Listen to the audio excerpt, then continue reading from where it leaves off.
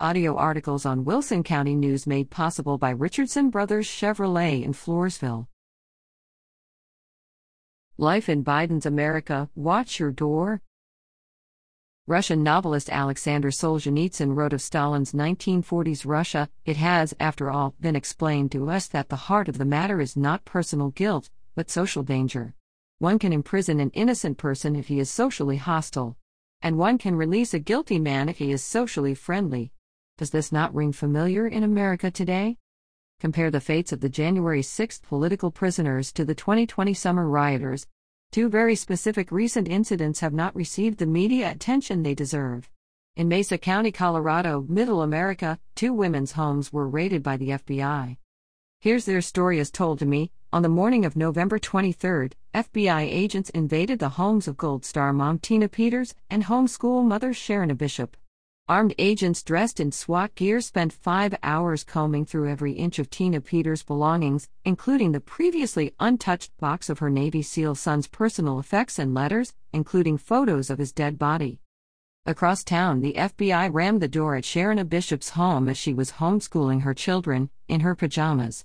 They handcuffed Sharona and her husband, forced them into the front yard not fully dressed, with children still in the home. In both cases, agents took every cell phone, computer, and laptop, took pictures of every room, and treated Tina and Sharona and their families with disregard and aggression. What was their crime? Neither woman knows, but here is some background. Tina was elected Mesa County Elections Clerk in 2017. She worked closely with Dominion voting systems and was assured that the voting machines were secure and could not connect to outside entities. After the 2020 election, constituents and others approached Tina about problems with Dominion, but she was skeptical. It wasn't until after a careful examination of the data that Tina discovered blatant inconsistencies. When local authorities decided to eliminate 2020 data, Tina captured images of what they removed. Her actions were lawful. Election data in Colorado is to be kept for 24 months, and it is her job to secure that data.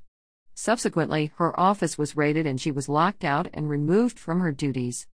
Following the raid on her home, she went out of state in concern for her safety, but the hotel room where she was staying was ransacked. Even though she remains elections clerk, she has no access. Her staff is being charged with crimes and some fired, and Tina is now being turned into a criminal both in public perception and reality. Authorities in Colorado have somehow managed to have her husband, who has dementia and is in a nursing home, serve her with divorce papers. Newspaper articles and media are painting her as a criminal with no character.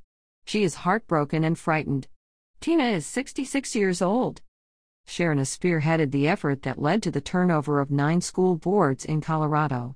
The superintendent of schools turned her name and the names of others over to the Justice Department after Attorney General Merrick Garland's decree calling on the FBI to mobilize against parents who speak out at school board meetings. Sharona, an ally of Tina's, is involved in election integrity efforts and further, was campaign manager for Congresswoman Lauren Boebert. Both Tina and Sharona are bold but frightened. The Republican Party in Colorado appears to be complicit with their isolation and persecution, and all the authorities surrounding them have turned their wrath on both. What is happening here? Why have the U.S. Department of Justice and local authorities criminalized these two American citizens who appear to have been acting within their constitutional rights and responsibilities? The problem is not just at the top of intelligence agencies. Something has convinced agents on the ground that raiding homes of ordinary citizens is okay. Maybe it was President Joe Biden's comments that white supremacists are the greatest threat to our national security. Or perhaps it was Attorney General Merrick Garland's directive that people who speak at school board meetings should be treated as domestic terrorists. This is not normal in our constitutional republic. So why has this travesty not been a top story in the media? Even conservative talk show hosts and newspapers won't touch it. How many other FBI raids are being quietly swept under the rug? 2 reasons are apparent, although both are appalling condemnations of our times. First, many media outlets are silenced by lawsuits or threats of suits for daring to question fraudulent votes in the 2020 elections. Secondly, there are simply so many other travesties competing for airtime and headlines. Think of that, the FBI is raiding American homes as though these ladies were violent terrorists and it's not worth airtime. That in itself is a significant condemnation of life in Biden's America.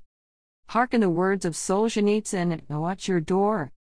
Cheryl Kaufman is a member of the Board of Americans for Limited Government.